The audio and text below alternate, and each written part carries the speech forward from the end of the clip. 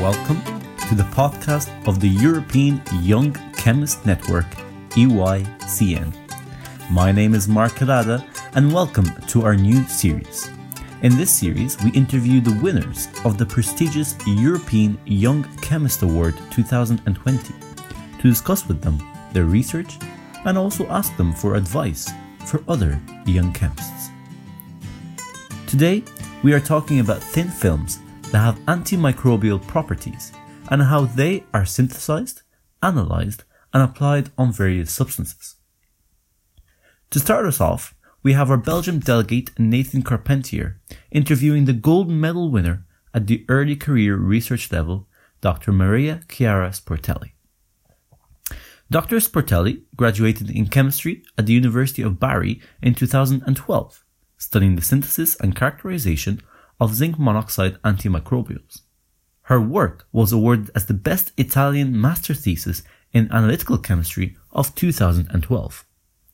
From 2013 to 2016, she accomplished her PhD studies in chemistry of innovative materials at the University of Bari and Ulm University, working on the development, characterization, and analytical application of new nanostructured materials and nanocomposites. This work during her PhD was awarded with 4 individual awards. After several postdoc fellowships, she recently became a non-tenured assistant professor in analytical chemistry at the University of Bari.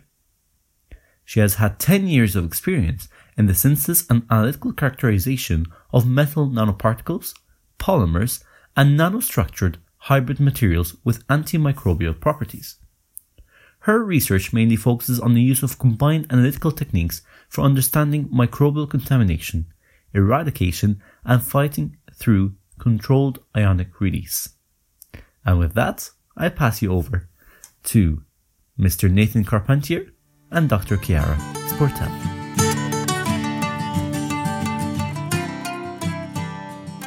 Hello, Chiara, and hello, listeners from this EYCN podcast. So I welcome today Chiara, who was a winner of the Young Chemist Award. And I will start with first a small introductory question. So what actually motivated you to go into chemistry and the analysis of microbial properties of various substances? Good afternoon, everybody. So first I want to say that since when I was a child, science and chemistry always fascinating me. And during my master courses, I decided to specialize in analytical chemistry and in particular into the advanced characterization of nanomaterials. To me, the most interesting application of nanomaterial is the one as antimicrobial. That's why I decided to join the research group of Professor Cioppi and pursue this topic. Antimicrobial resistance is a serious healthcare problem and is costing many lives around the world. So discovering new routes to fight microbial infection is of extreme importance and in principle it could help saving many lives. Okay, so your research yourself is about making the nanomaterial films, so for making antimicrobial films. But what actually is the real application you envisage with your research? So these antimicrobial thin films already find application in many different fields, from textile and nonwoven modification, mainly for automotive industry and nosocomial usage, but also for food packaging. Recently we published some research papers about food packaging for fruit salads, mozzarella cheese, and so on. Okay, so maybe to make the listeners a bit more familiar with your research itself. So actually you're making, as already mentioned, antimicrobial films. So you do this by having a spacer, and on this spacer you are sputtering 2 type of materials. Can you explain something more about this? Yeah, so basically all these thin films are deposited by ion beam sputtering. So we have an ion beam which is hitting 2 targets. One made of Teflon and the other one is made, in this case, of silver. So the laser beam do not interact with the substrate, and this beam target interaction generates cluster, which then deposit onto the desired substrate in a vacuum chamber. There are no specific requirements for the surface to be coated. We sputtered many different material, from silicone slides to real textiles, plastic, foams for air conditioning, and so on. In most of the cases, these films are extremely stable. In fact, it's not possible to remove the thin film from the treated surface because these coatings are extremely stable. When possible, the only way to clean the surface is to chemical polishing it with for sandpaper or things like that. So you can really coat every material. If you want to have packaging material, you can coat it directly on the packaging. Yeah, we coated plastic boxes for food or bags for cheese and things like that. Yeah, so basically every kind of material. Well, that's very interesting indeed. But for example, the food packaging, it's an application that's used for something that can be thrown away. And most of the things are recycled, of course, or we hope are recycled. But imagine that recycling process is not that good or people throw it in the environment.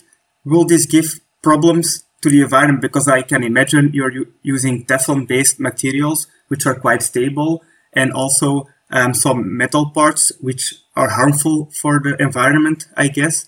Can you comment maybe on this part? Well, you're right. These two materials, so silver and Teflon, are not the most eco-friendly material we can imagine. However, we should consider that we are only talking about 150 nanometer thick coating. So there is a very small amount of material which is used to confer antimicrobial properties to surfaces. So we can generally state that, yeah, for sure these two are not eco-friendly material, but the quantity involved is such low because we can cover with a small amount of metal and non-green plastic a very large quantity of surface. Now we are currently working on the development of new composites with biodegradable polymer matrices like polyethylene oxide, polylactic acid, and also with less toxic metals like copper, zinc oxide, and so on.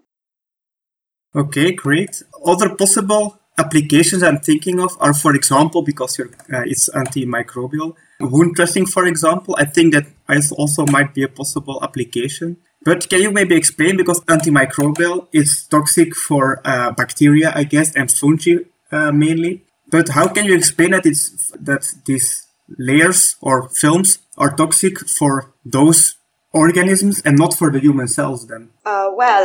We fully characterize from a spectroscopic point of view these materials, and we can state confidentially that there is absence of silver fluoride, which can be toxic for both human and environments. And first, there is no entire nanoparticle release when this material is put in contact with some liquids. So we all know that entire nanoparticle can generate a nanotoxic effect because they can enter the Dellmer and the hematoencephalic barriers and can accumulate in many organs into the body.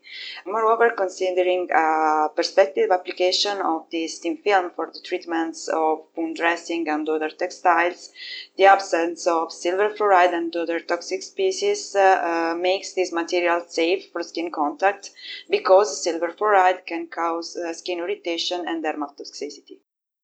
Okay, well, I think it's a very promising material, and your research, the entire research is very promising, has a lot of applications, is antimicrobial, as you mentioned, but not harmful for the humans and for the environment. So I really want to thank you for this nice interview, and I wish you all the best in the future with your research. Now I have some more questions for you regarding your career, your purchasing yourself. So you as a young chemist, I think you are perfectly suitable for giving advice to the next generation. So which advice would you give for this at the moment for young chemists in general? Well, we all know that studying chemistry is not the easiest things to do. We all had to face difficult exams, strict professors, and so on.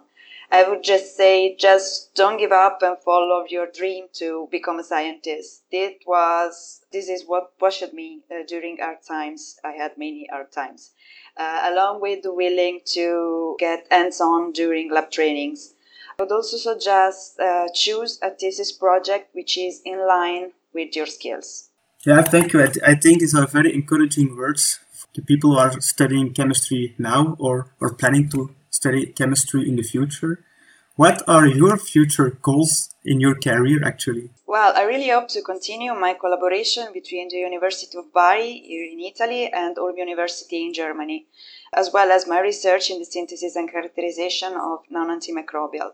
And thinking about the future, I really hope to continue in general my career in analytical chemistry here in my country. And what advice would you give to students that are not sure in which field they should specialize? Well, chemistry has lots of fields and topics. Just find the one which is right for you based on your own attitude. Try to think, for example, about which laboratory course was more comfortable for you. As an example, I felt like out of my element during the organic chemistry lab, so I immediately understood that that was not my way. Okay, thank you. What is the advice? I think you were experienced enough as well to give some advice to PhD students that are starting their PhD, or the things they really need to focus on, or things that you may say from this is a bit less important. Well, PhD life is really different from the one as a student, and when entering the research world, you may feel like confused and buried between deadlines and experimental plans. A detailed programming of experiments helped me a lot during the first year of my PhD school, and regular dialogue with my PhD supervisor was also extremely important to have a proper guide during the first stages of my scientific career. On the other hand, the last months before thesis defense were terribly hard, and that is the right moment, in my opinion, to start thinking about your future. So, looking for a postdoc position which allows you to expand your knowledge or further collaborations, or just find the right place out to the academia if you understand that that is not your world. Okay, thank you very much, Chiara, for your inspiring words and for the advice we give to future PhD students, but also currently PhD students and students or postdoctoral researchers that are looking for other career opportunities in their research future. I wish you all the best in your future as well. Congratulations again with the Young Chemist Award. And I'm very happy that you wanted to join us this evening in this podcast. So thank you very much and all the best. Thank you all. Good evening. Hello everyone, it's Mark Lade here again. We hope you liked the first edition of our new series and stay tuned for the other 3 winners of the series. Please leave your feedback by rating our podcast, and if you have any questions or further remarks, you can also send us an email at podcasts@eycn.eu. Hear you soon!